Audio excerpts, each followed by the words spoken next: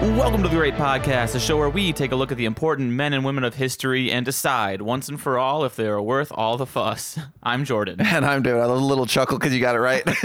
Yeah. Well done. Nailed it. That's right. So proud. No practice. Who needs it? Well, welcome to episode 1.19, the man, the myth, the legend, Constantine. Everyone knows that name. Okay, so good. After we do the imagine if you will thing, I have a question for you. But let's just jump right into it because we got a lot to talk about today. So, imagine if you will. The palace is filled with men drinking and making merry. The emperor sits on a cushioned chair, leaning heavily from the liquor in his veins. A young man approaches. The emperor rolls his eyes, ready for the annoying brat to bother him yet again. And so he does. Emperor, I come to request leave to visit my father. He has sent for me and I must go. The aging emperor rubs at his bloodshot eyes. Would this boy not just let him drink in peace? Even at a party, the runt was yapping away about fleeing the court. Fine, the emperor sighed, just leave, and say no more to me in this lifetime if you'd be so kind. Without hesitation, the young man rushes off, not giving the emperor a chance to change his mind. He grabs the bag of belongings he had stashed in his room and rushes to the stables. In short order, he is on the road, riding west as fast as he can. At each post house, he pays the man for a horse, then slashes the hamstrings of the rest before continuing his journey through the night. Come morning, the emperor awakes with a hangover and a horrible realization. His prize hostage has flown the coop. He immediately orders his men to give chase, but it's no good. By the time they reach the first post house, their mounts are exhausted, and, surprise, surprise, some psycho went through and mutilated all the spares. And so the young man escapes his captors and rides for home, a home he has not seen in nearly a decade. There we go. Oh my God, what a psychopath. Yeah, crazy. That's not cool, man. Wonder who that guy horse was. abuse. Yeah. So normally we would open with a recap of what we talked about last time in our longest episode ever. It was almost 3 hours. It was a lot. Yeah.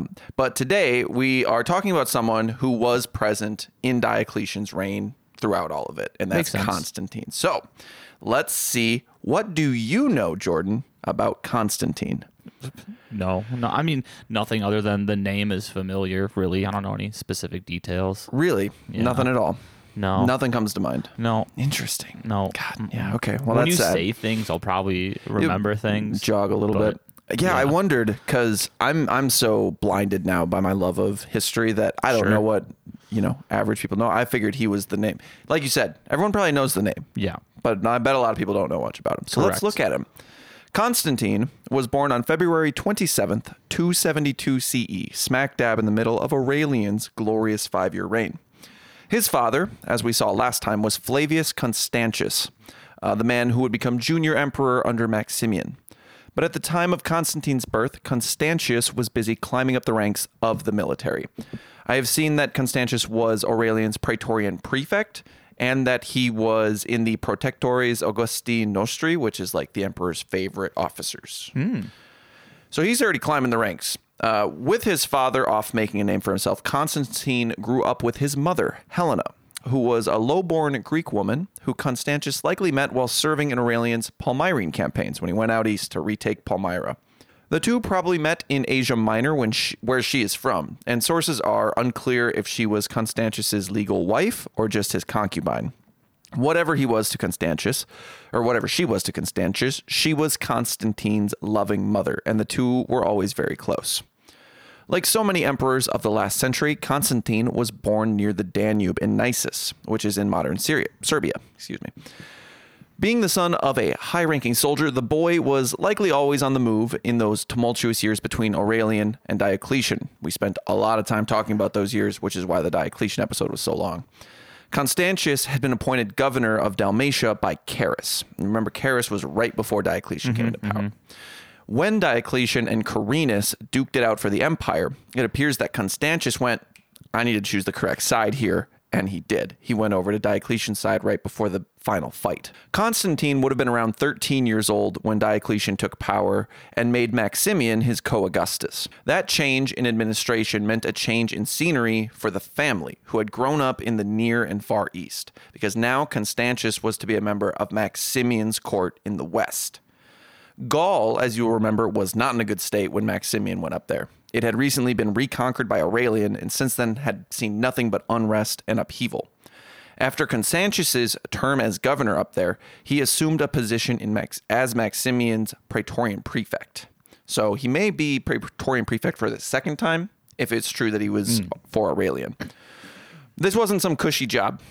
As we saw, Constantius and Maximian would spend the next 2 years fighting the Alemanni and spending a good amount of time fighting across the Rhine in barbarian territory. Seeing this partnership as advantageous, the two men decided that Constantius should leave Helena and marry Maximian's stepdaughter, Theodora. Yeah, naturally. It makes sense. It is unclear what the next 4 years held for Helena and Constantine, but they were probably kept close and comfortable while the emperors fought their wars and whatnot. But in 293 CE, Constantius and Galerius were officially elevated to Caesar with the power of junior emperors. Constantius was immediately tasked with taking Britain back from Carausius and Electus. Constantine was around 20 by this point, and it was looking like the young man might follow in his father's footsteps and become the next member of the Tetrarchy. With that in mind, it was decided that Constantine needed a worldly education. He would be sent across the empire to live with and study under the man, the myth, the legend, Diocletian. What an opportunity. This is a big opportunity, but you might be asking yourself, why would he go off to live on the other side of the empire and learn from Diocletian when his father was doing the same exact job right there at that very moment? I don't know. Maybe Daddy's going to die soon. Oh, interesting. Well, I think there are probably three kind of pieces in this. First, the current Tetrarchs were all experienced military men who had traveled the empire far and wide. And it would do Constantine well to move about the lands he would one day rule. Sure. So get him out there. Diocletian was also the top dog, and learning from him would gain him prestige and experience that even Constantius could not provide. And the final thing is none of the Tetrarchs trusted each other. Yeah. And holding someone's son hostage that's good. is a good way to make sure they stay in line. Sure. It's a very nice hostage situation so long as dad stays nice. It's really a win-win though. It is. I mean, your son gets this elevated status, even more than you can provide, to learn probably more, experience a little bit more, and then you just have a forced good relationship. Exactly. Like you won't rise up, we'll all stay stable, and your son will get a good education. It'll be wonderful. It'll be great. And so off Constantine went. As we saw, Diocletian was rarely stationary in his 2 decades of rule. As David Potter puts it in Constantine the Emperor, quote, "To be a courtier of Diocletian was to be a traveler, and while some cities were equipped with the infrastructure of palaces and all that went with them, court life was not the same as palace life." The young man would have arrived somewhere in the eastern half of the empire, wherever Diocletian happened to be at the time. There, he began his formal education, where he learned the common Eastern language of the empire, which was Greek, furthered his Latin literature understanding, and studied philosophy. It is important to note that Diocletian is thought to have exclusively dealt with his subjects in Latin, despite ruling mostly Greek speakers in the East. One document shows him hearing a petition in Greek and responding to the petitioners in Latin. This is speculated to have been an attempt to increase his aura of separateness and superiority, along with Diocletian's personal conservative bent toward the traditional, which means speaking Latin. Still, Constantine learned his Greek well and spoke it with those around him during informal meetings. So he's getting very worldly. Constantine also had to learn the rules, explicit and unwritten, of living in the imperial court. Again, David Potter says, quote, "Court life involved participation in a hierarchically organized community that could function as the effective government of a great empire at whatever point it might stop for the night." So that's a lot. You have to learn things. Even though he's the heir apparent, Constantine would have been playing the Game of Thrones, so to speak. Who do you talk to? When do you be formal and informal? How do you look the part of the esteemed Caesar of a Caesar? Another interesting bit that Potter goes into at length is the preparations towns and cities had to undertake when Diocletian announced his court would be coming their way. Letters that are from Egypt around 298 CE show an increasingly anxious procurator trying to get everything ready and facing all the usual hurdles of trying to organize people and supplies. There is even a portion of one letter that has a strong "as per my previous email" vibe, when this poor guy is trying desperately to get things situated as imperial officials are arriving in his city ahead of the main column. He's like, we're not ready. And speaking of the main column, I found it really interesting to learn the scale of these imperial processions. Obviously, the emperor does not travel alone or even in a small entourage. How many people do you think made up Diocletian's court on the move? Average. Okay, so we got the main man. We've probably got a handful of advisors. We need guards for protection, and then you need protection for the advisors. Enough people to bring supplies, potentially keep up the palace and whatnot on the move or their camp. Oh man, probably like 180 to 250. Oh.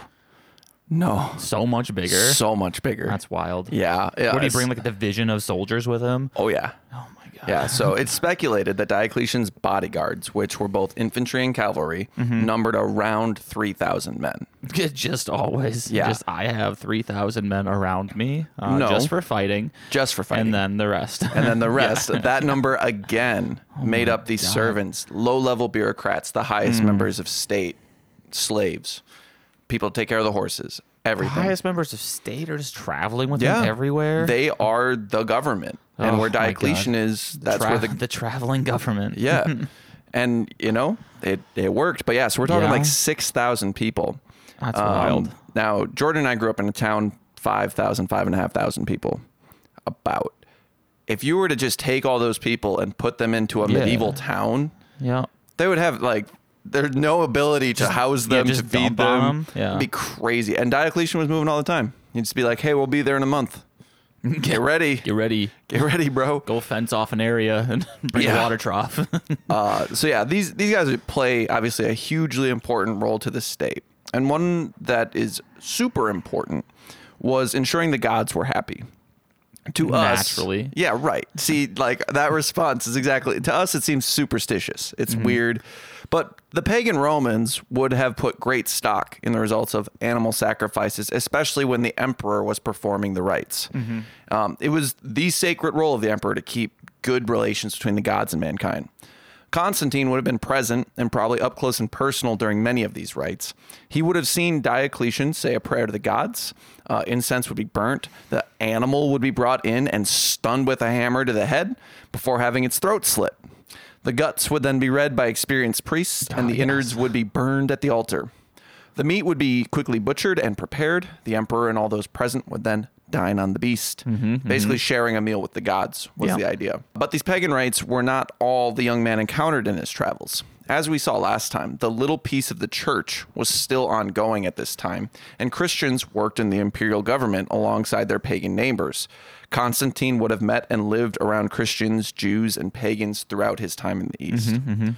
But life in the court of Diocletian was not all intellectual discussion and traveling from city to city. As we know, this is the end of the crisis, which means there is war almost everywhere, all the time. It would seem that Constantine learned the art of war under both Galerius and Diocletian. He fought around Asia Minor, Turkey, in his earliest campaigns, and then did the natural thing and fought some barbarians along the Danube. By 297 CE, the Persian War was underway. Diocletian was holding the southern flank in Syria with Constantine by his side, kicking Persian ass. From 298 to 299, he served under Galerius as the Romans advanced into Mesopotamia, which you'll recall is that chunk of land that the two empires have been fighting over for generations. It is unclear to me if Constantine sat in on the peace negotiations of the Persians, or if he was present when that envoy came to Galerius, like, hey, can we have the emperor's wives and sons back? You can keep the girls. He was probably around the talks at the very least. He was also likely present or around when, shortly after this military victory in 299 CE, Diocletian and Galerius attempted another sacrifice. Pretty normal thing. But things did not go as planned. Apparently, they slaughtered many animals and were not getting good results. The head priest of this endeavor leaned over and whispered that some Christians in the room had made that weird crucifix sign that they did, and now the rites were not working. They ruined it. Absolutely ruined the slaughter of all these animals, frankly. Diocletian ordered... I just had a PETA joke pop into my head, but I'll just keep moving. Diocletian ordered everyone in the palace to make a sacrifice immediately. This place must have smelled like dead animals So bad. for weeks. Yeah. Then he sent orders out that all military personnel must also perform sacrifice or face flogging. This, as we saw, was a sudden attack on a community who had been working comfortably in the background for decades. Few remembered Valerian's edict against the Christians, and fewer still that of Decius. But this was just a taste of what was to come. Yeah, another directly indirect attack on them. You're like, no. We didn't say Christian specifically. We just said everyone. Everyone. Everyone. And they stare at you. Yeah, a very hard stare. I can see you're not doing it. Everyone needs to do it. Everyone. We're not singling you out, though. Not you. Everyone else is doing. I don't know why you guys are being weird. Everyone else is doing it. So Constantine continued moving about a vastly diverse empire alongside Diocletian. He spent a good deal of his years with the man in Egypt. You will recall that Diocletian and Galerius had put down several revolts in the late 290s related to a census, and also because the Egyptians have a rebellious streak that we have seen. I read in Potter that part of this unrest was due to an order Diocletian sent out reaffirming that one should not marry their close relatives or they would risk losing their citizenship. That's a good idea for genetics, too. It is. Just, not do that. We saw all the way back with Cleopatra in Julius Caesar's episode that she was married to her brother before Caesar arrived. It was a fairly common practice in the region to interfamily marry. And this pissed a lot of people off. They're like, if I can't marry my sister, how am I going to get a wife? Exactly. I didn't mean to. I shouldn't have put on the southern accent. That was real. That was direct. That was pretty direct. That was targeted. Targeted violence. Anyway, you might also remember that around 302 CE, Diocletian was in Egypt and got real upset at the Manichaeans, who were openly hostile to the imperial office and the Roman pantheon. In March of that year, with Constantine probably sitting nearby, Diocletian called for the Manichaeans to be wiped out, strip their property, kill some, send the elites to the mines. We read through that whole thing last time. What Constantine thought about all this is unknown. Perhaps he was horrified at the violence. Perhaps he agreed that these people were threats to society and must be dealt with. But in 302 CE, Constantine returned to Nicomedia, Diocletian's capital, where Galerius and the Augustus were awaiting a reply from the oracle of Apollo. Constantine witnessed the messenger's arrival with the oracle's response. Go ahead, persecute the Christians. It's fine. Yeah. Whatever, do it. Yeah. And so it began. The new church in Nicomedia was raided and then torn apart with hammers and picks. That was to prevent the fires from burning everything else. Yeah. This was followed by an empire-wide decree, then several more over the coming months. These saw Christians being outed and berated, sometimes beaten, often arrested, and occasionally killed. Properties were seized, clergymen targeted. The option was simple: stop being Christian or face the government's wrath. Yeah. Easy. It's so easy. Well, no, it's simple. It's not easy. It's simple. Although, as with all edicts in a vast ancient empire, this persecution was prosecuted differently across different regions. It appears Constantius and Maximian in the west issued the first edict alongside their eastern brothers, but the subsequent ones that were a bit harsher were far less publicized and were not enforced from the top level. Constantine would later paint himself as having tried to stop Diocletian and the hated Galerius for doing such a horrible thing. But there is no strong evidence that he tried to talk the two out of it. And how could he have? No, don't. Yeah, stop. I with all my authority, I demand you stop. Like, hey guys, that's kind of a lot, like, isn't ooh. it? It's kind of a lot, isn't it? Okay, cool. No, it's fine. It's fine. You do you. I just wanted to, just wanted to voice my opinion there. According to the Christian sources, everyone was afraid of Galerius, the mad pagan fanatic who would watch the world burn just to see the Christians burn with it. But speaking of the hated Galerius, perhaps now is a good time to discuss the two primary sources who really hate Galerius of this time period: Eusebius and Lactantius. Eusebius of Caesarea was a historian primarily of Christian history and the scriptures themselves. He's often considered one of the most educated theologians of his era. He also wrote in great detail about how various Roman emperors treated Christians. There are wonderful chapter titles like How Tiberius Was Affected When Informed by Pilate Concerning Christ, and the persecution under Nero, in which Paul and Peter were honored at Rome with martyrdom on behalf of religion. Wonderful. Put that in a book. This included his thoughts on the great persecution through which he lived. On top of all his Christian writings, he wrote a biography of Constantine shortly after Constantine died. We will see that the two form a friendship and partnership of sorts as they both climb the ranks of their respective fields. Constantine as emperor, Eusebius as a bishop and influential voice in the development of Christianity. Nice. Much of what we know about Constantine comes from this biography, which you can already guess is heavily biased in Constantine's favor. Just a little, probably. Heavily. So heavily. It has been difficult to vet out good sources on Constantine because anything written with any Christian bent will naturally paint him in the best light possible and remove any other that every human being has in their life. We don't worry about that. Right. It's fine. I mentioned Lactantius, the other guy, a couple times in Diocletian's episode because we use some of his quotes. He is sometimes called the Christian Cicero for being so influential with his writings. His main work was The Divine Institutions, which was used to convince pagans of how logical and reasonable Christianity was to help them convert. Oh. He would also go on to be a close advisor to Constantine and would help shape the emperor's opinion of Christianity. On top of that, he will be the tutor of Constantine's son, who we will meet soon. With all that out of the way, let's now look at the final years of Diocletian's reign. So following the onset of the Great Persecution, Diocletian made his final trip to Rome in the winter of 303 CE. Grand celebrations were held for the victory in Persia, the Tetrarchy's 10th anniversary, and Diocletian and Maximian's 20th year of rule. It is possible that Diocletian told Maximian of his plan to abdicate while the two were in the Eternal City. Whether or not this is true is lost to history. What we do know is that Diocletian then left Rome in a huff because everyone kept trying to talk to him and stuff. Sure. Why would they do that? Don't they know Leave me alone. that I am a god? Oh, you're beneath me. Oh, okay, I see. Yeah. Call me Kanye. God, I got to quit with these. Okay. So then Diocletian got really sick. Anyway, Maximian and Galerius met up and had their very stormy meeting, probably discussing Galerius' plan for the succession. Diocletian then spent some time fighting alongside Galerius on the Danube, still sick, and so he headed home to Nicomedia. There he spent his final year of rule, holed up and quite unwell. There was a brief scare where rumors were spread that Diocletian had died, but then the man presented himself to the public for the first time in months.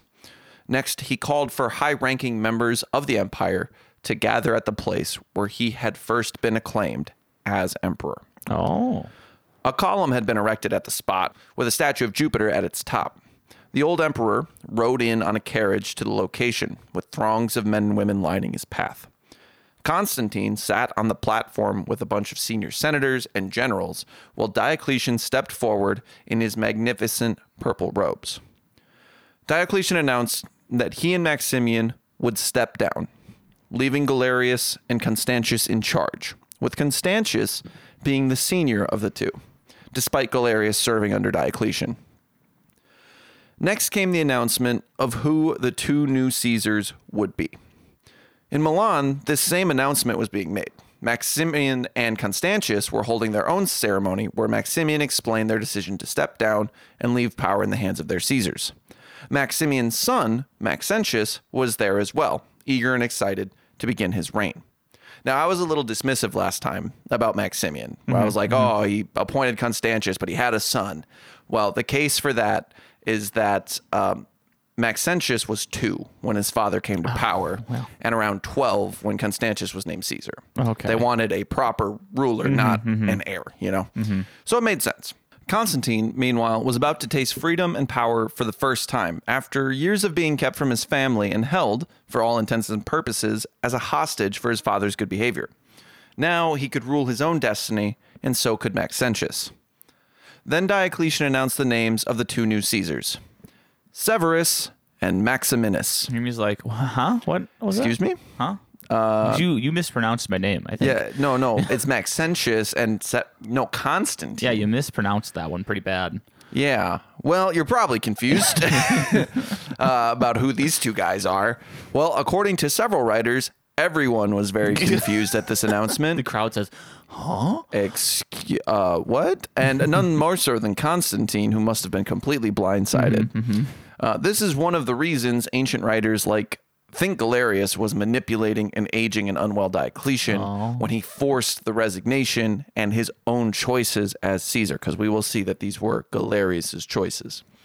None of that is known for sure, though. Sure. Somehow, Maximian had been convinced not to elevate his own son, and it appears that Constantius was kept completely in the dark because he was being made senior emperor. Maybe he was made senior emperor and Galerius chose the Caesars. But that also seems weird. It's weird that he would take the senior role, but then not choose his own Caesar. Yeah. So that's where the theory that Galerius was pulling the strings comes from. Well, and it makes sense. Sick, yeah. Yeah. And it does make sense. Galerius clearly seemed that he planned to rule the Tetrarchy with his two appointed men, which would put Constantius, his new co-emperor, at a grave disadvantage. So David Potter has a nice quote on this scene as it played out. Quote, "The chief actor in Nicomedia was Galerius, who brought Maximinus forward to face Diocletian. Diocletian removed the purple cloak from around his shoulders. He placed it on Maximinus. In so doing, he ceased to be emperor. One can only imagine what it was to witness this. Tens of thousands must have held their breath while the act took place. The most powerful man in the world suddenly was not. For the first and only time, the Roman emperors had resigned." Potter wraps this section up nicely, and I like the foreshadowing, so here it is. Quote, "Constantine's impression of that day would emerge over time. He would never build a retirement palace. He preferred to die in office. Retirement was one act of Diocletian's he could never hope to match."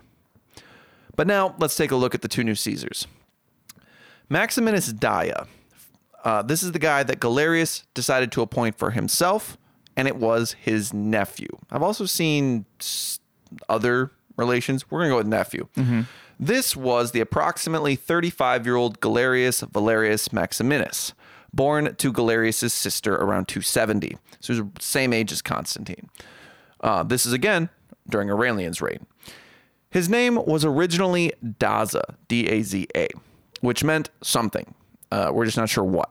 Lactantius throws a wrench into this man's name by probably misspelling it and calling him Daia, D-A-I-A. Okay. Normally, I would just avoid this and call him Maximinus, but we already have a Maximian and a Maxentius. So what's confusing about it? Oh, it's super simple, but just to make it a little bit clear, I'm going to call him Maximinus Daia. Okay. Just because I like it better than Daza. Sure. So that's it. It's the only reason. It appears that Maximinus Daia did good work in the military, rising up alongside his successful uncle. While Galerius became emperor, when Galerius became emperor, he adopted his nephew, making him his son, heir, and junior emperor in the East. Constantius's new Caesar would be a man called Severus, known to us as Severus II, because of Septimius. He was born somewhere in northern Illyria, sometime in the mid-3rd century. Like the other emperors of the Tetrarchy, he was a military man and had formed a friendship with Galerius as they rose through the ranks. He continued to serve alongside his old friend until Galerius became Augustus in 305 CE. Galerius had fought hard to convince Diocletian that Severus was the man for the job. But according to Lactantius, who probably doesn't actually know this, when Galerius first mentioned Severus to the emperor as a choice for Caesar, Diocletian responded, "What? That dancer, that habitual drunkard who turns night into day and day into night?" That sounds like a superpower. That does sound like a superpower. Well, apparently Diocletian was not a fan, but Lactantius may also just be making stuff up. Sure. Anyway, Galerius managed to convince or coerce Diocletian into appointing Severus as Constantius' Caesar. This must have been wonderful for Constantius, who now had a Caesar of obviously dubious loyalties supposedly watching his back. Severus swore to obey his Augustus, obviously, but everyone knew whose man he truly was. So let's stick with Severus for a moment, because some of Galerius' very first orders as Augustus directly affected his time in Italy, which is where he was going to be stationed. As one would imagine, Maximian and Constantius had built up a solid administrative apparatus around themselves in the West. Maximian had been in charge for 2 decades, Constantius for 1. The local aristocrats of Milan and Rome were close acquaintances and friends with the Augustus and Caesar. Severus had no connections at all. He was probably lower born, a soldier who was friends with that angry and aggressive Galerius out in the east. No one knew who he was, and everyone knew he was not a friend to Constantius. So Constantine, son of Constantius, and Maxentius, son of Maximian, were overlooked in the succession for Galerius's war buddy and Galerius's nephew. Yeah, I'm sure everyone's just going to be really cool and content with that. No, that makes sense. For sure. Absolutely. This guy that's been like getting groomed to take over, and the son of this other very powerful man. Also groomed to take over. I don't care. That's fine. War buddies from the guy that we don't like out in the east. Yeah, it's fine. Yeah. This was made far worse when Galerius issued his first edicts almost immediately after elevating to emperor. He started off with an edict that, at great length, decried corrupt officials and those who made false accusations to the courts. The punishments for the latter were draconian and viewed very negatively. Like, you lied about reporting some crime in the state? Okay, you're getting tortured. Yeah. Death. Not a good time. Yeah. This rough. set a lot of people off, obviously.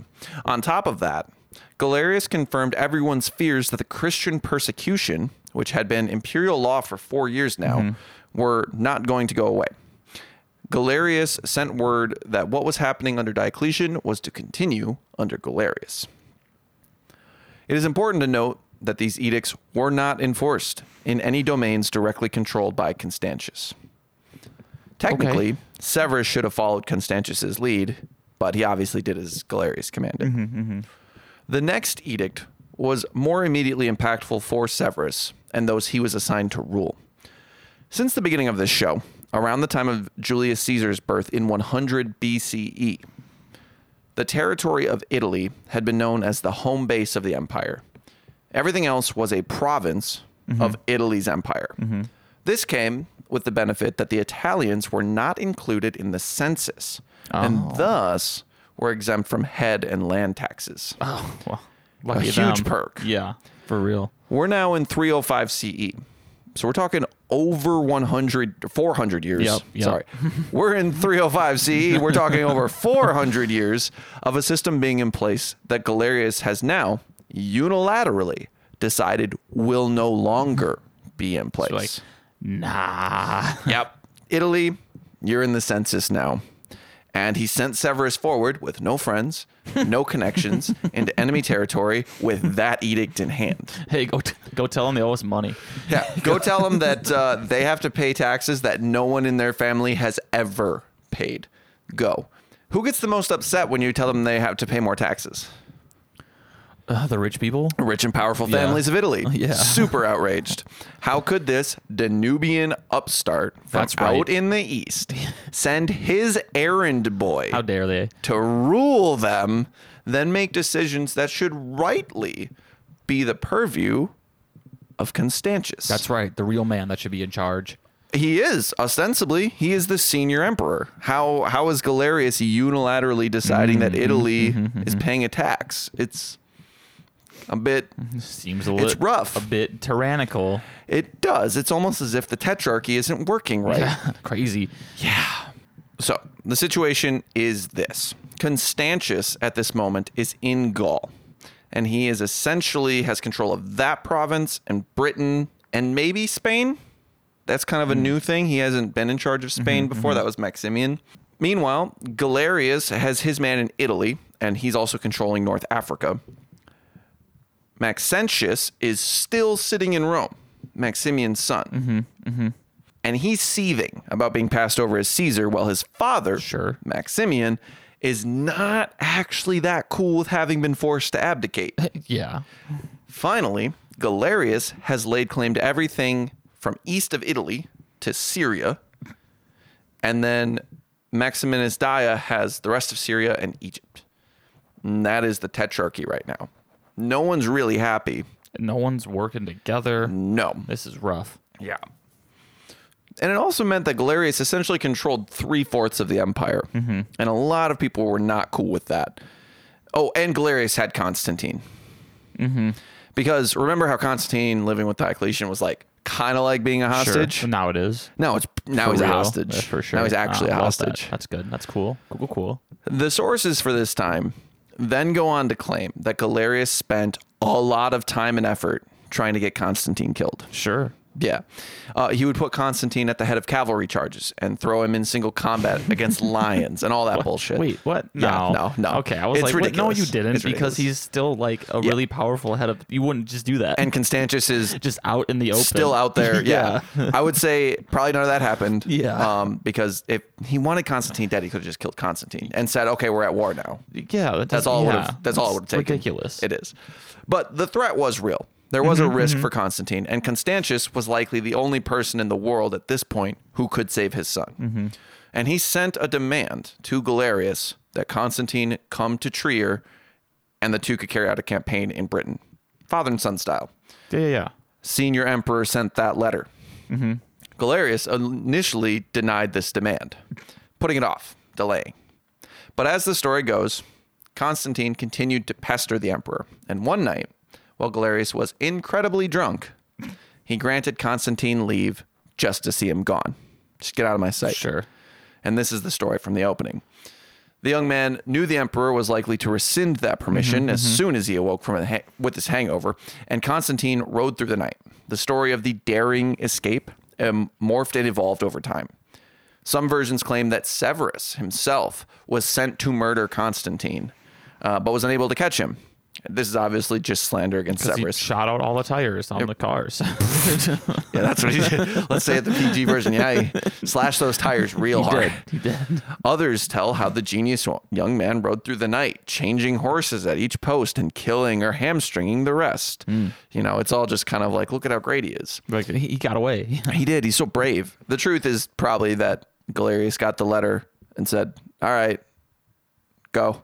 Yeah. And he sent him with an envoy because, like, the only alternative was civil war. Sure. So, and they really didn't want that again right now. No, the whole point of the Tetrarchy was to keep things stable. Yeah. Stable. So he headed back. Constantine went to return to his father. The propaganda grew over the years. In any event, by 305, Constantine was reunited with Constantius for the first time, possibly in over a decade. Yay. It's unclear if they ever met up in the interim while he was staying with Diocletian. But speaking of Diocletian, let's do a weird thing that we've never done before and check in on the guy from the last episode because he's still kicking around. Sure. Yeah. Because he retired essentially. Right.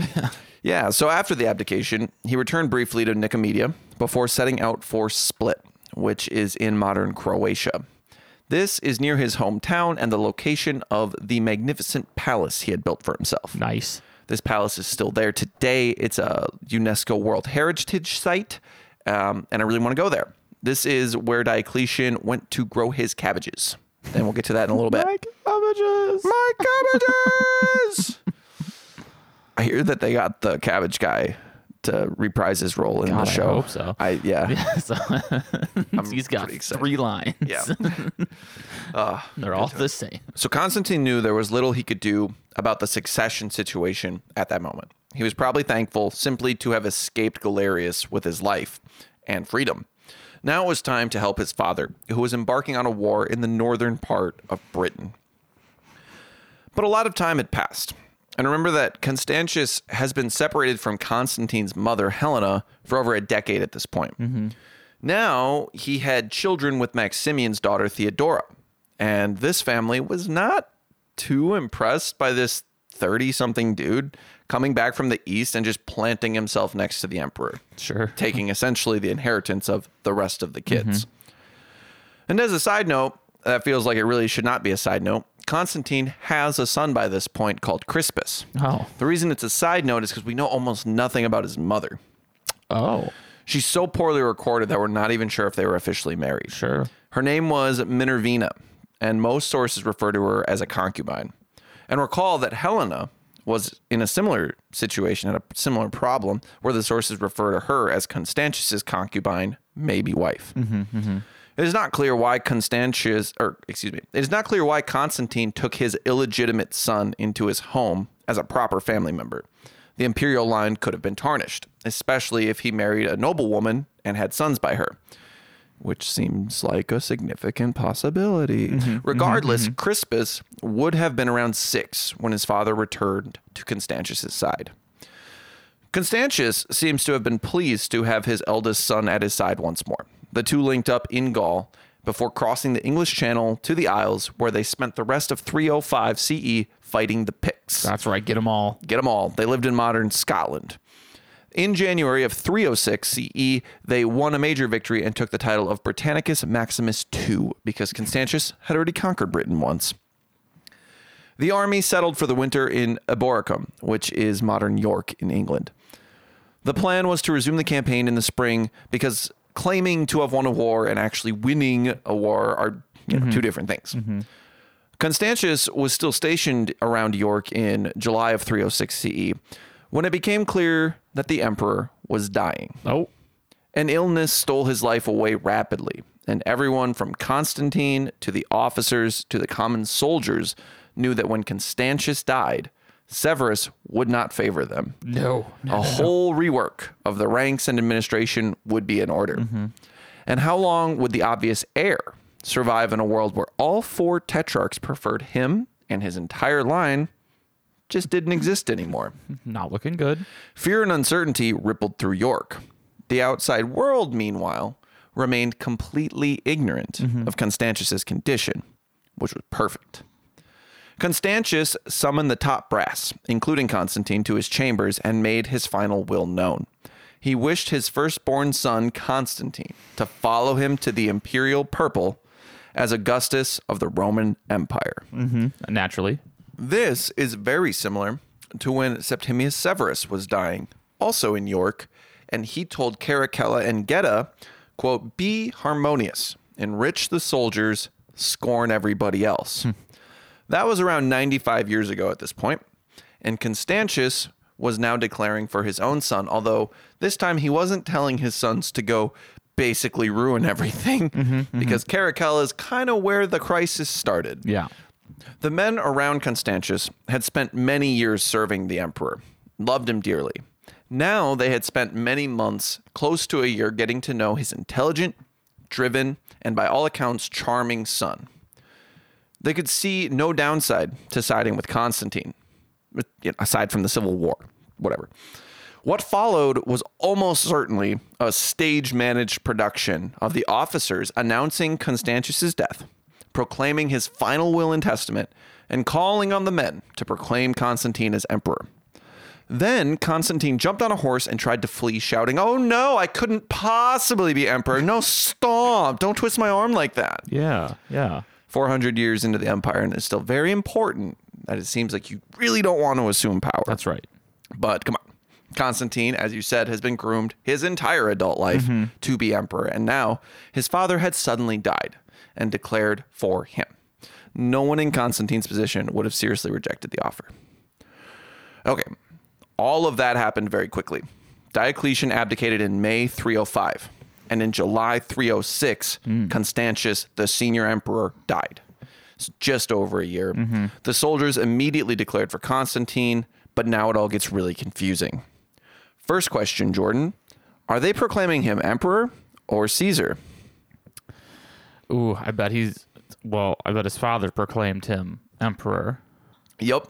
It would appear that Constantius gave his support for Constantine assuming the role of Augustus, following him directly.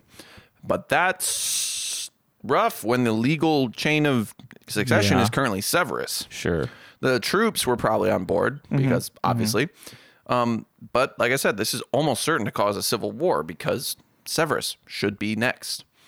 With this concern in mind, there are 2 options that the history books say Constantine took, and we're not exactly sure. Either he kept the Augustus title, or he logically went, I should be Caesar, and then I can maybe be accepted into this whole thing.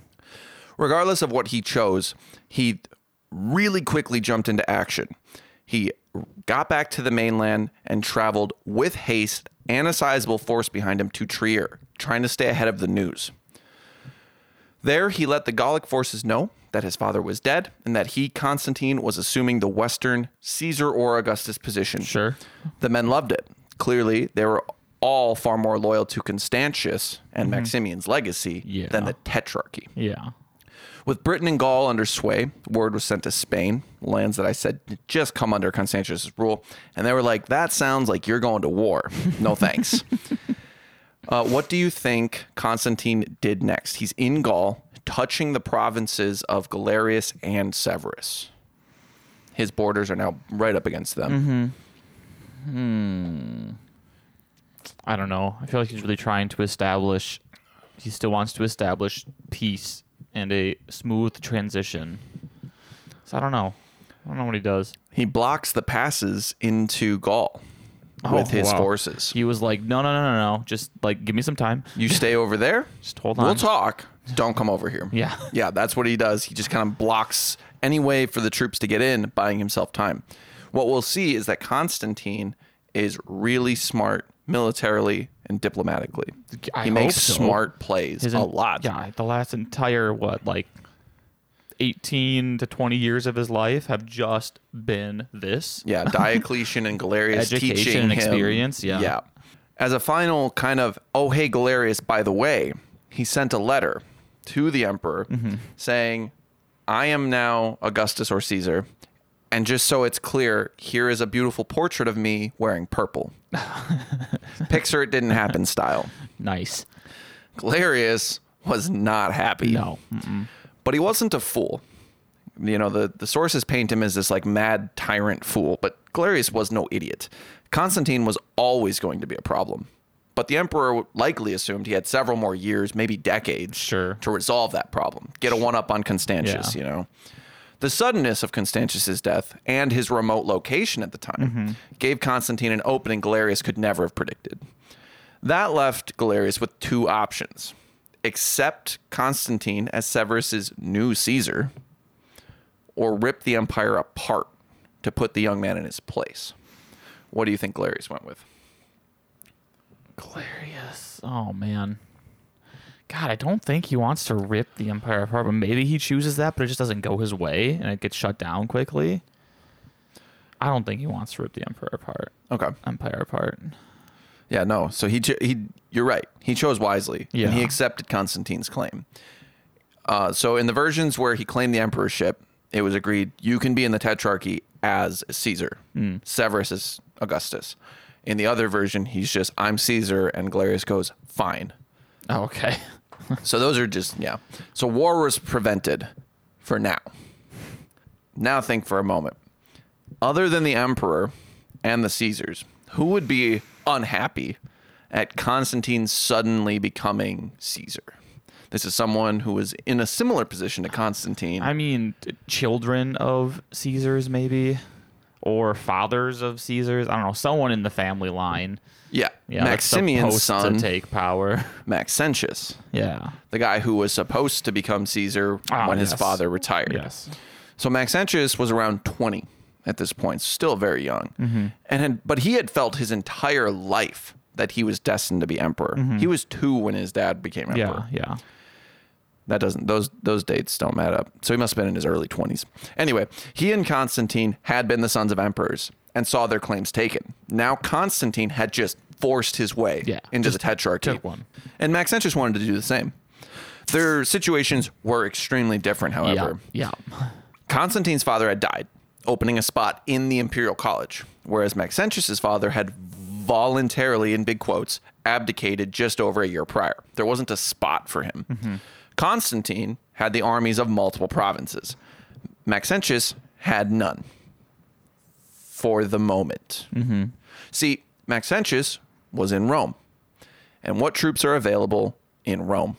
The Praetorian Guard. Yes, exactly. They're still kicking around. They have not played much in the king-making game lately, but that's because the crisis emperors stayed away from Rome. They haven't been there. You can't kill me if I'm not there. And they didn't bring Praetorians with them a lot. They had their prefect, but they usually had their own personal bodyguards. Also, remember how Galerius had declared Italy and Rome would be taxed, just like everyone else. Yeah. Well, that pissed people off. I can't imagine why. Yeah. Oh, and who is this Severus dude anyway? people are still pissed. Yeah, He just no one waltzes knows. in. Correct. Like he owns the place. Puppet master strings still hanging off his back. Screw that guy. And then a bombshell hit Rome that set all this tension alight. Maybe I couldn't fully confirm if this happened. Galerius called for the disbandment of the Praetorian Guards. Yeah. Maybe. If that part didn't happen, then this all was just the bubbling everything else that set off, but we'll just go with this.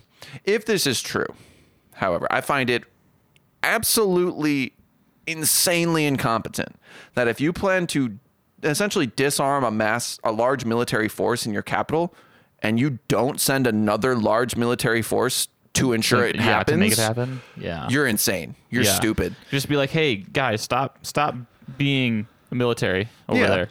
I mean, obviously, Jordan, if I asked you right now if you were to go disband the Praetorians, what do you think's going to happen? They're going to say no, not politely, maybe kill me. Maybe send a head back. I don't know. And remember that since these guys have been not with the emperors for almost a century, all their prestige is gone. Yeah. Their like ancient title as these like legendary fighters and defenders of the empire is just gone. They're just dudes sitting around being bullies. And now they're offered an opportunity to rise up for someone who would have to owe them. Sure. And so they did. The people of the city, the guards, the senators rioted. Nice. Brilliant idea hit. Let's bring back the guy that we liked. Let's bring back the good old days of Maximian. We love Maximian. He was great, but he's far away and things are happening quickly. What about his son? Maxentius is right there. He was supposed to be Caesar.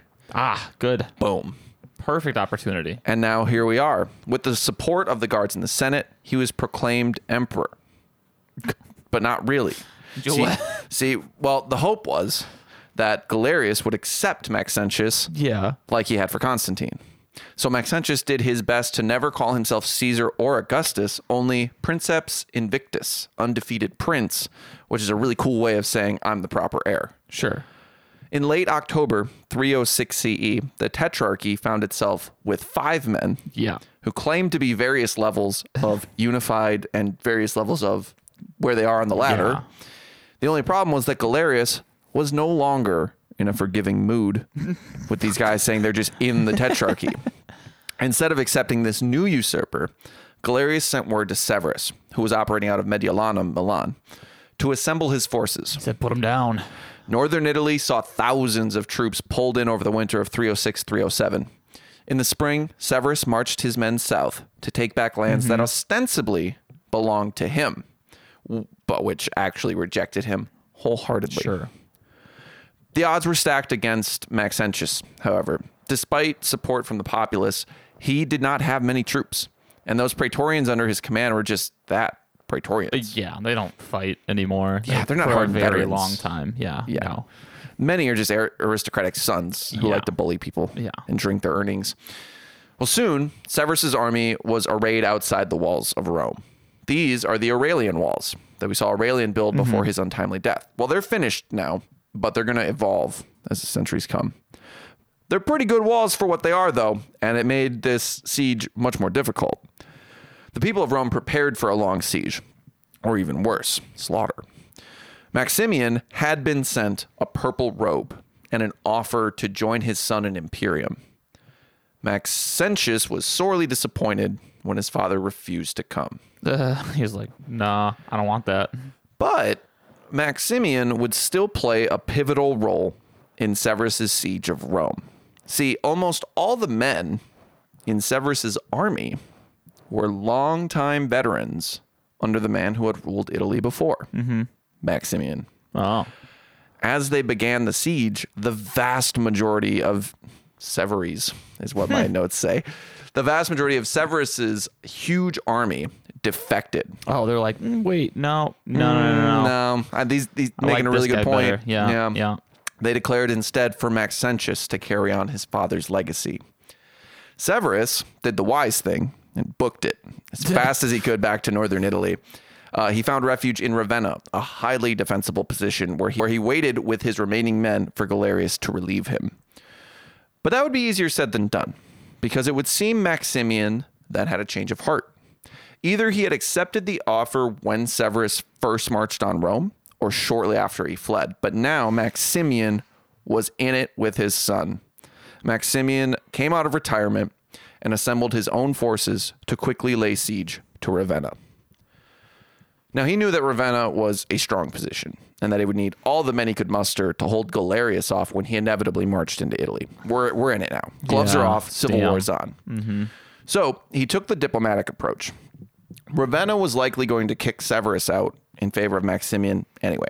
So Maximian offered to spare Severus's life and protect his dignity should he peacefully surrender.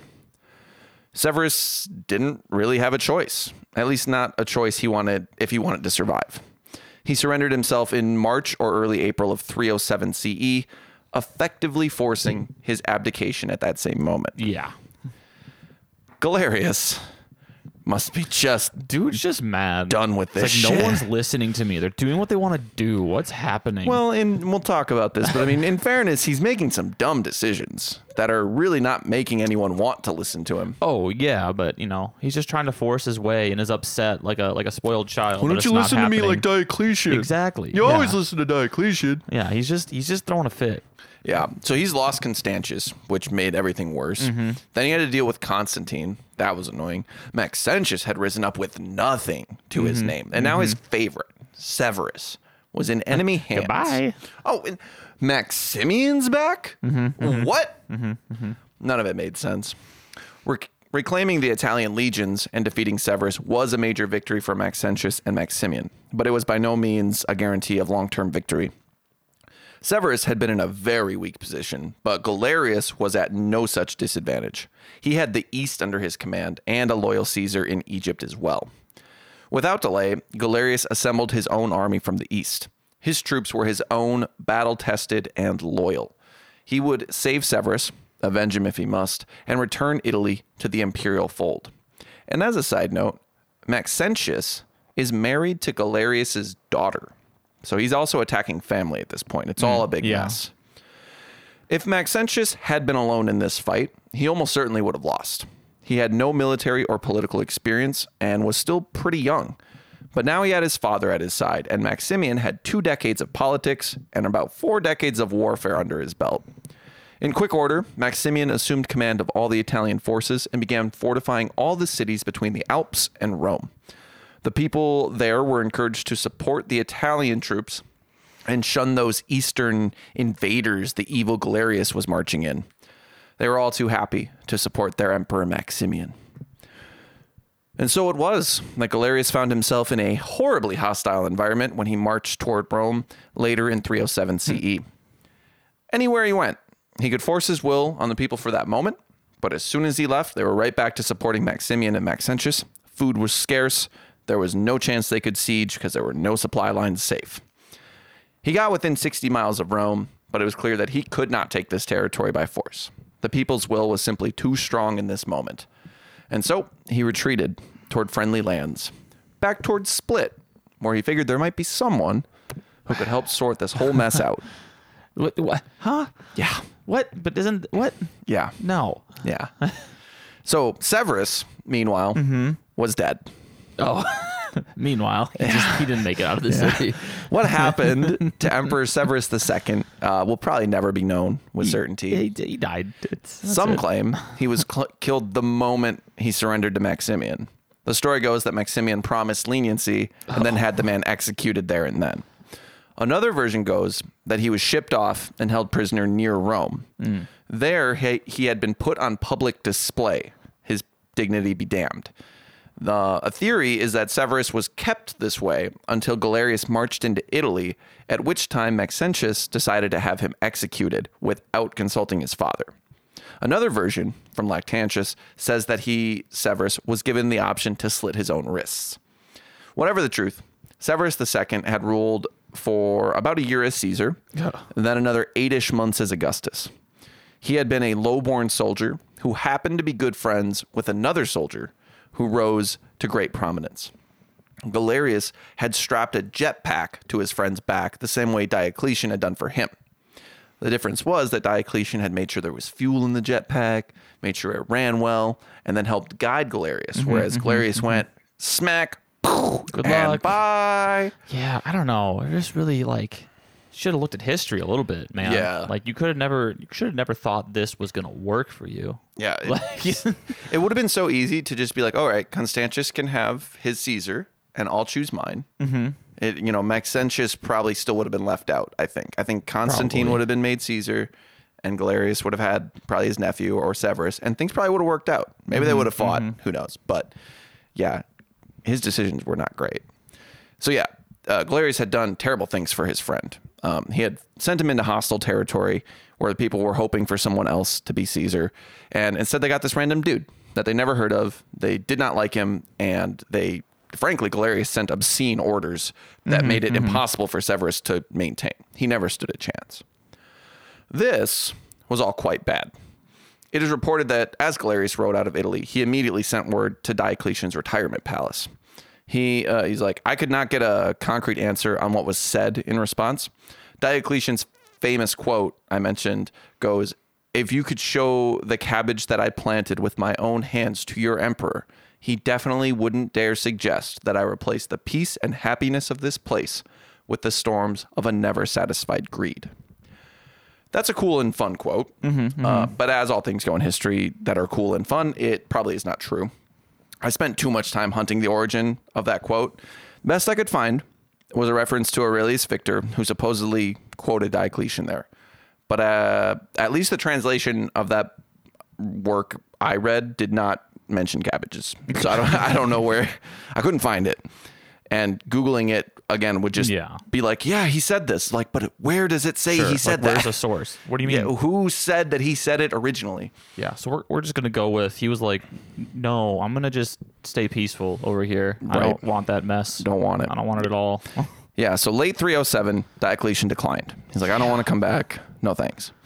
He was genuinely tired of power and rule. Yeah. He wanted to chill in his palace, a palace which I found out just while researching the cabbage quote and wanted to put it in here.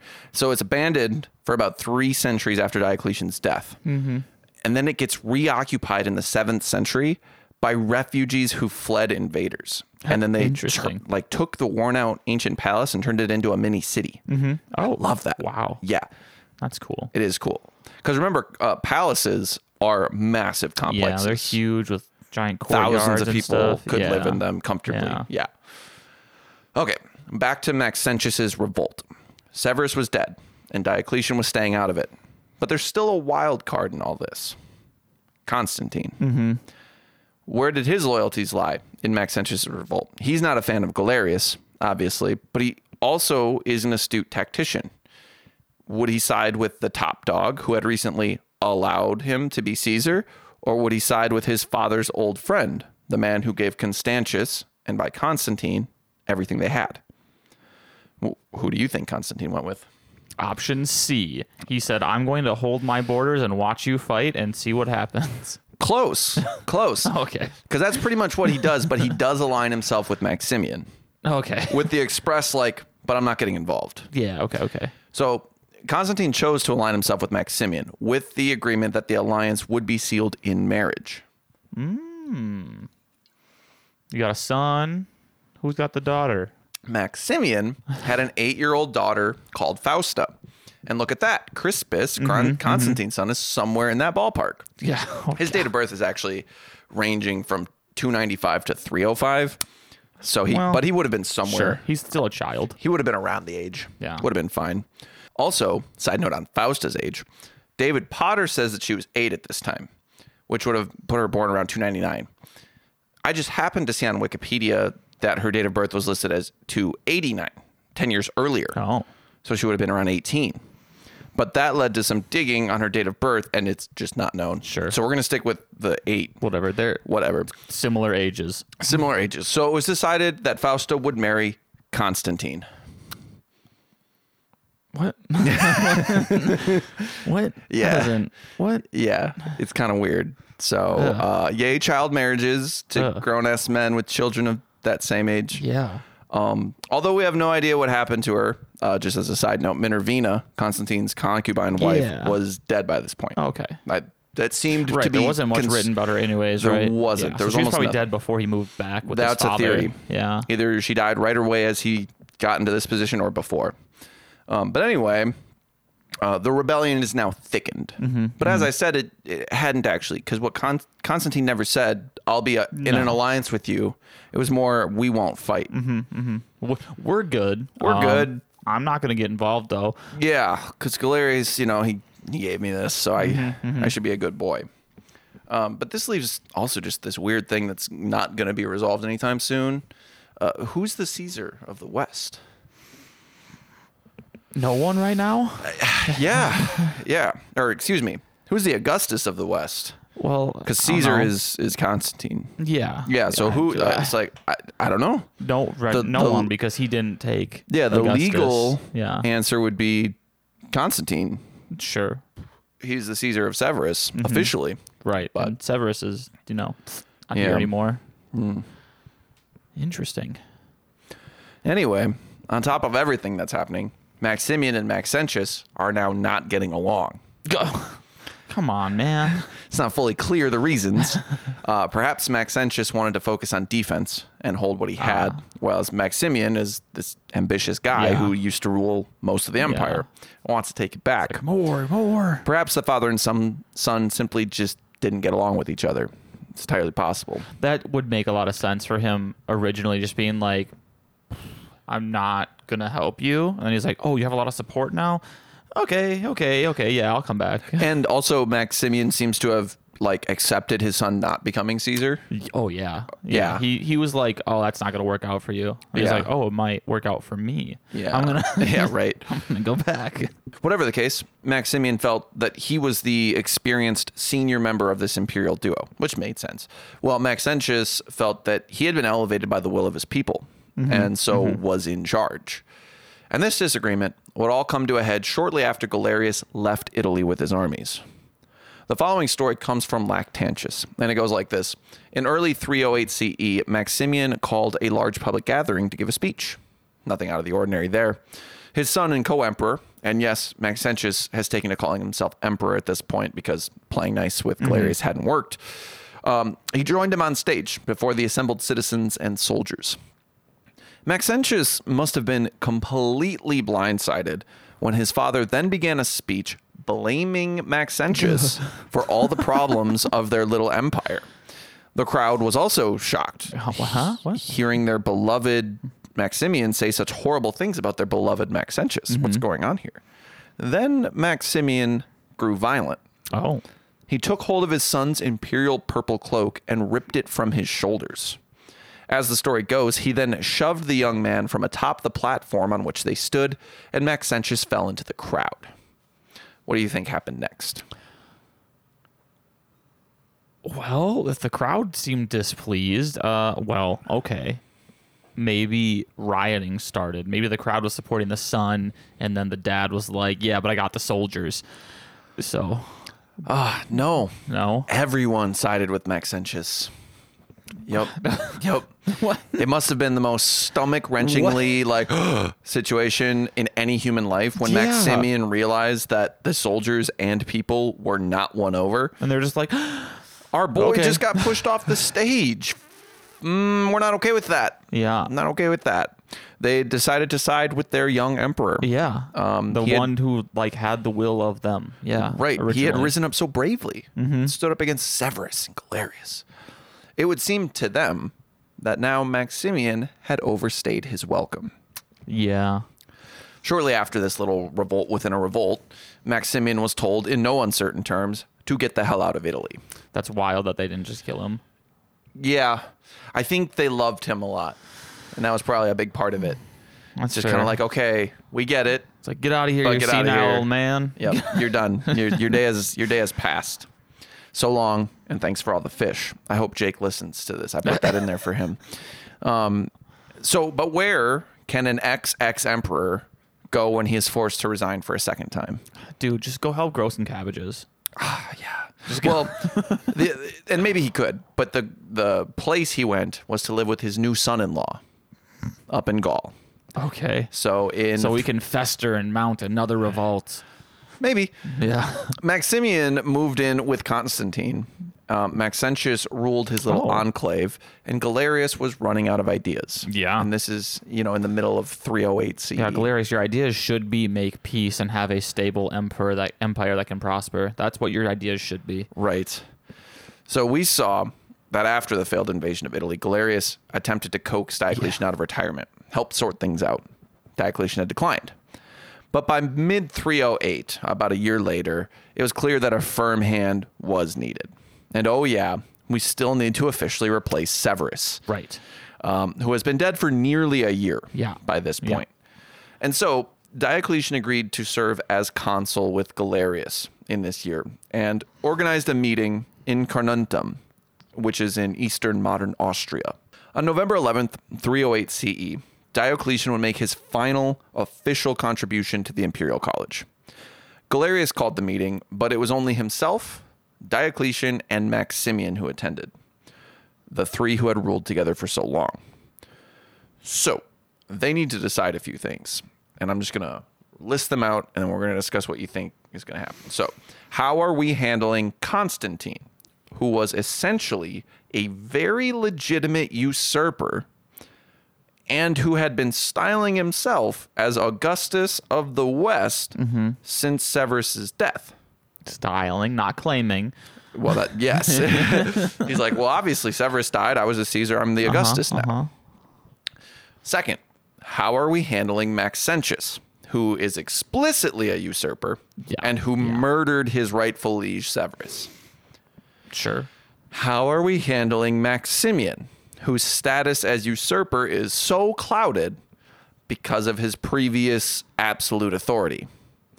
And finally, who the hell is Augustus of the West? So what do you think? What are we doing? Oh, man. Diocletian involved. He's tired, angry old man at this point. He's probably like, hey, man, they're just in power now. You got to deal with it. To whom? He's telling Galatian? Is that his name? Galerius is the emperor. Yeah, he's telling Galerius that these two, Constantine's Augustus of the West. All right. Okay. All right. Maximian? Is that the young one? Maximian, the old one. Yep. Maximian's the old one. Maxentius. Yep. Young dude's he's going to be part of the Diocletian that doesn't really exist. That exists now still. He's in charge over here. Okay. They're friends. And we're just going to leave the senile old man alone up there in Gaul. Okay, you're 1 for 3. Perfect. Okay, good. So Constantine, or you know what, Maximian, you were told to retire. Yeah. You're retired. Yeah. Go back to Gaul. Go live with Constantine. Be his advisor. Do whatever you want. But you're not emperor anymore. You are not in power. Right. Yeah. Constantine, you are not going to be Augustus. Dang, you are not the father. No. That's rough. Yeah, so Constantine, okay. If he originally called himself Augustus and got demoted and then now called himself Augustus, he is now demoted for the second time to Caesar. He will remain Caesar of the West, despite being Caesar to a dead Augustus. Okay, yeah. And I'm saying all this without reading my notes. So, the last piece, Augustus of the West. Yeah. You couldn't have guessed this because you don't just know who a this random person? It is. Oh my God. It was decided that since all these issues had arisen because Galerius was putting his military friends and his nephew in high positions, that the logical choice was for Galerius to appoint one of his military friends as Augustus. I'm like, what do you? We literally just did this. Yeah. We just did this, and it did go well. Yeah. So that He said, that's the plan. We're gonna put a new guy in. Run it back. Take 2. Also, Maxentius, go fuck yourself. Oh, they just said you don't have. You don't. That's You're not a gonna usurper. Work. That's not gonna work. You need to leave. That's not gonna work. Yeah. So, it's not better. No, it's not gonna work really at all better because Constantine still has an agreement with. Well, that's with Maximian, who has no power anymore. The old one? Yeah. Oh, I thought he made an agreement with the young one. No, he married Maximian's daughter. Oh. Yeah. Old one had a daughter that young still? Well, yeah, I mean, his son's only in his 20s, and old dudes be banging. I know, that's just, history's weird. And who knows, she might be 18, in which case she's almost Maxentius' age. That's true. It's so hard then to it say. Would still be fine. Anyway, the new guy is called Licinius, but we're going to look at him in more detail in our next episode, since he's going to play a large role later. So, Constantine easily came out of this the best of everybody. Once again, he had claimed something that he probably should have waited to be granted and then still got something lesser in return without having to pay anything. All the while, he never had to leave his territory. Yeah. Nor did he have to make any promises or guarantees. Right. Meanwhile, Maximian was probably super depressed by now. Yeah.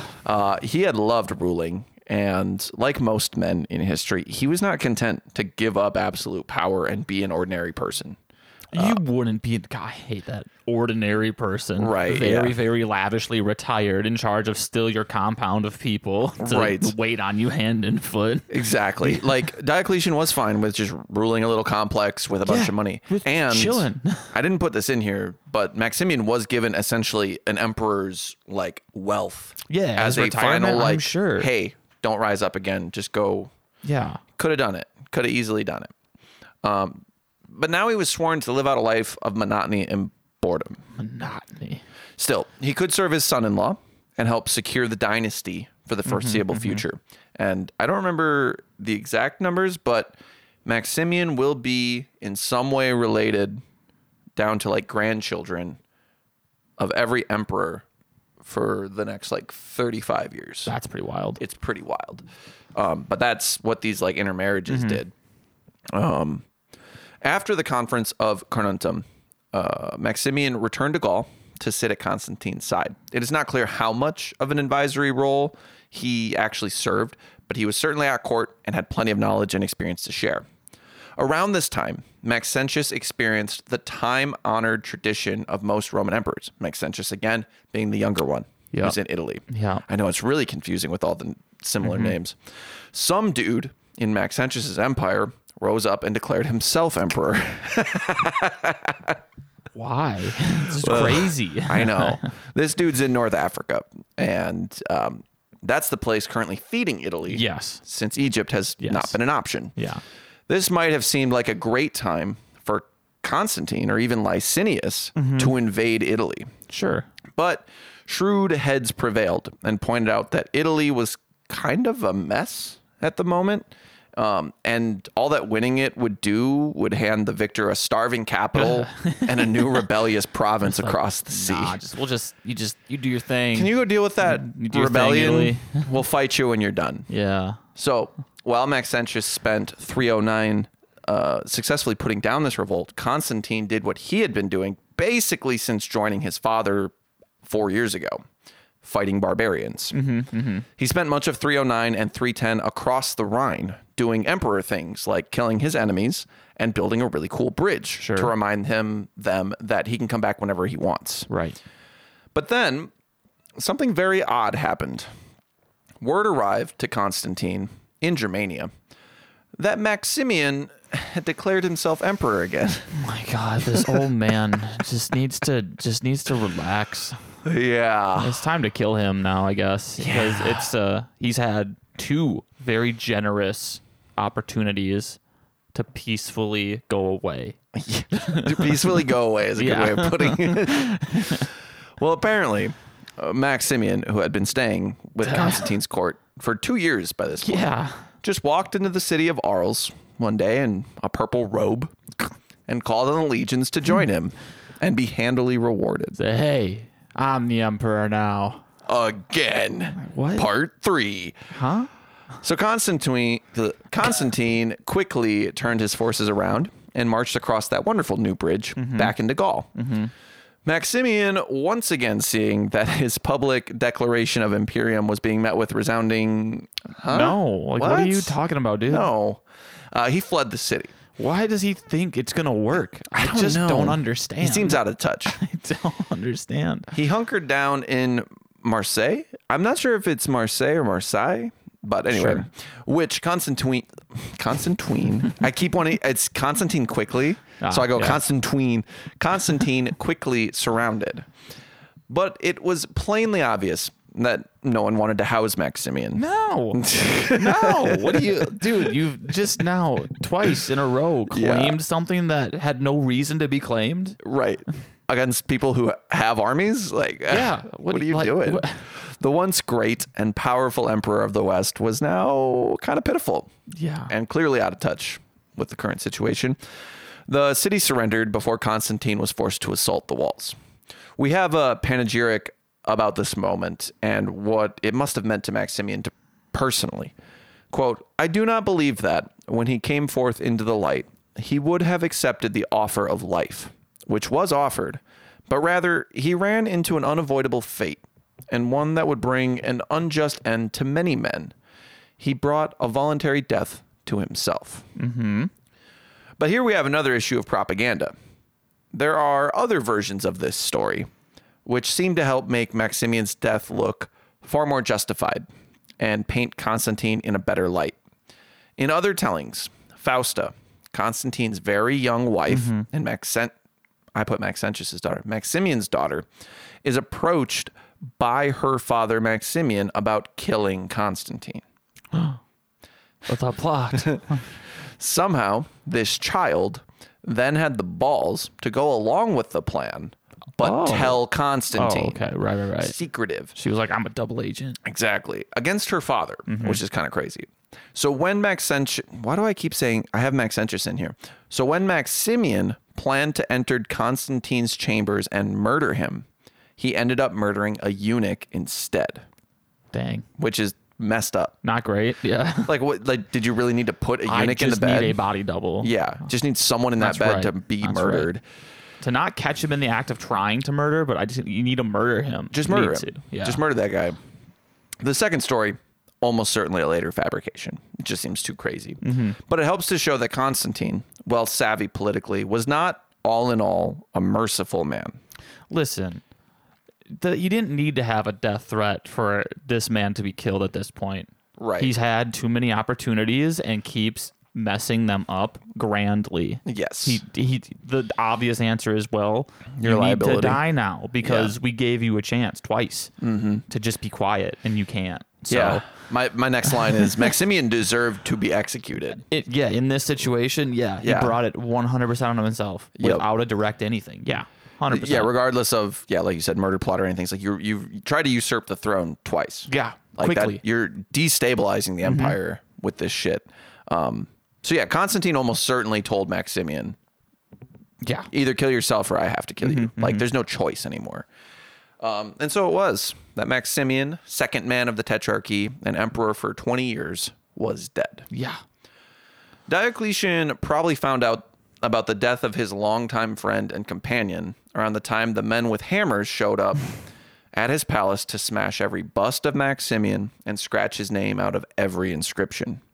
Because Constantine had issued damnatio memoriae on Maximian because, the multi-time usurpation. Yeah. That must have been really hard for Diocletian to endure. It was, after all, his decision to force Maximian to resign twice, despite the man clearly wanting to remain in power. While Diocletian was content to farm and chill, Maximian had needed more. He could have just Diocletian could have just left Maximian in charge and gone and retired himself. I mean, sure. He could have done that. I don't think these problems would have arisen if Maximian had remained in charge. You think so? You don't think he would have gotten extra greedy and just... I don't think so. Started doing wild things? I don't think he wanted more. I think he wanted what he had.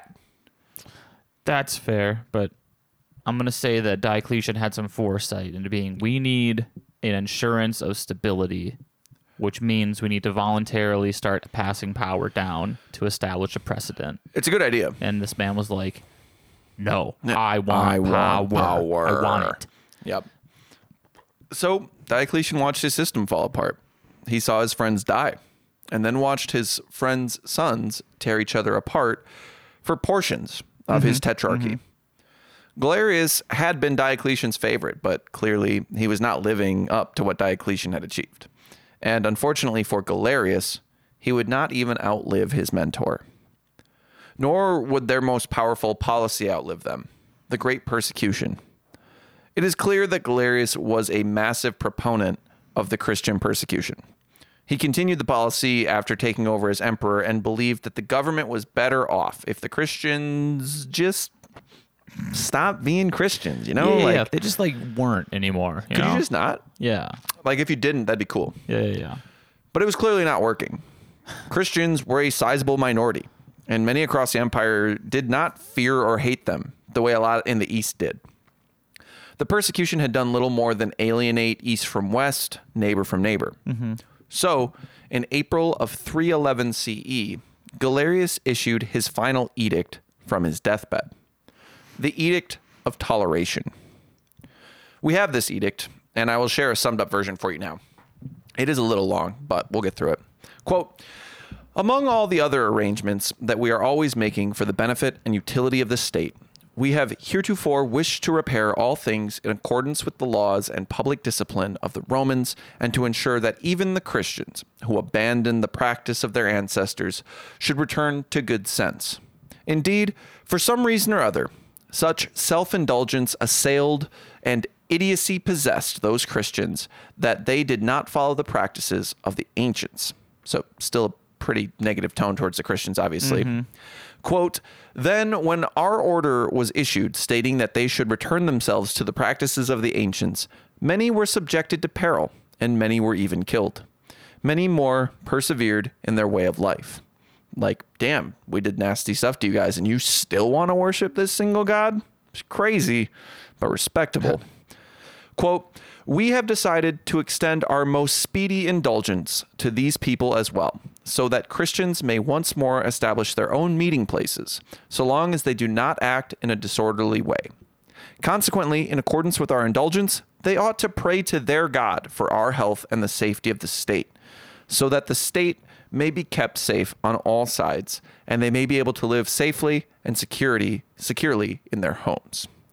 Which is a nice touch, I suppose. If you're not going to do the traditional sacrifice and whatever, can you at least pray to your God for the state? That goes back to what is an important feature of the Great Persecution, not a justification, but they truly believe that Christianity was an existential threat to the empire. And so this is kind of just throwing the hands up in the air and going, well, it didn't work. Can you not destroy everything, please? But now the juicy bit, because I've been heavily implying that Galerius is not long for this world. And now we're going to look at that gruesome tale. On the Deaths of the Persecutors is Lactantius's short work on Diocletian's reign and the Great Persecution. And it concludes with how all the leaders of this regime died. How accurate is it? Unclear. But it is based somewhere in reality. So let's take a look at how our old friend Galerius shook off this mortal coil. And now, I'm being very serious here. If you are squeamish or you are eating, I don't recommend you listen to about the next few minutes of this. It's disgusting. Lactantius says, quote, when Galerius was in the 18th year of his rule, God struck him with an incurable plague. A malignant ulcer formed itself low down in his secret parts and spread by degrees. The physicians attempted to eradicate it and healed up the place affected. But the sore, after having been skinned over, broke out again. A vein burst, and the blood flowed in such quantity as to endanger his life. The blood, however, was stopped, although with difficulty. He grew emaciated, pallid, and feeble, and the bleeding then staunched. The ulcer began to be insensible to the remedies applied, and a gangrene seized all the neighboring parts. It diffused itself wider the more the corrupted flesh was cut away, and everything employed as the means of cure served but to aggravate the disease. Already approaching to its deadly crisis, it had occupied the lower regions of his body. His bowels came out, and his whole seat putrefied. The stench was so foul as to pervade not only the palace, but even the whole city. And no wonder, for by that time the passages from his bladder and bowels, having been devoured by the worms, became indiscriminate, and his body, with intolerable anguish, was dissolved into one mass of corruption. They applied warm flesh of animals to the chief seat of the disease, that the warmth might draw out the minute worms. And accordingly, when the dressings were removed, this is the part that's gross, there issued forth an innumerable swarm. Nevertheless, the prolific disease had hatched swarms much more abundant to prey upon and consume his intestines.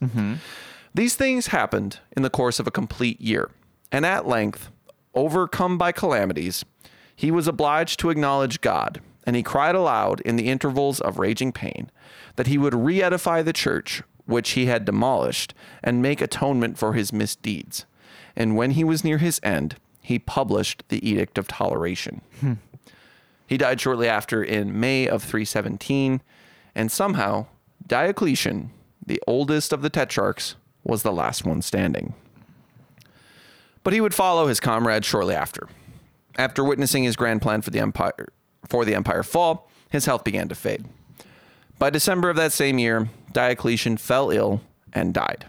Some claim that he grew so despondent that he took his own life. Diocletian is a very interesting man to study.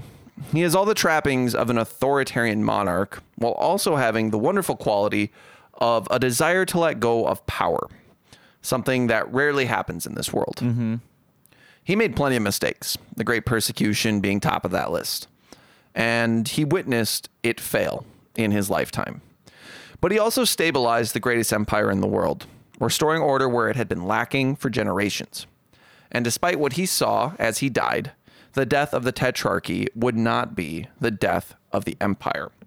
Because next time, we will watch as the new generation of emperors and Caesars work together, fight one another, and decide once and for all if Christianity and the empire can coexist. Oh, they more than coexist.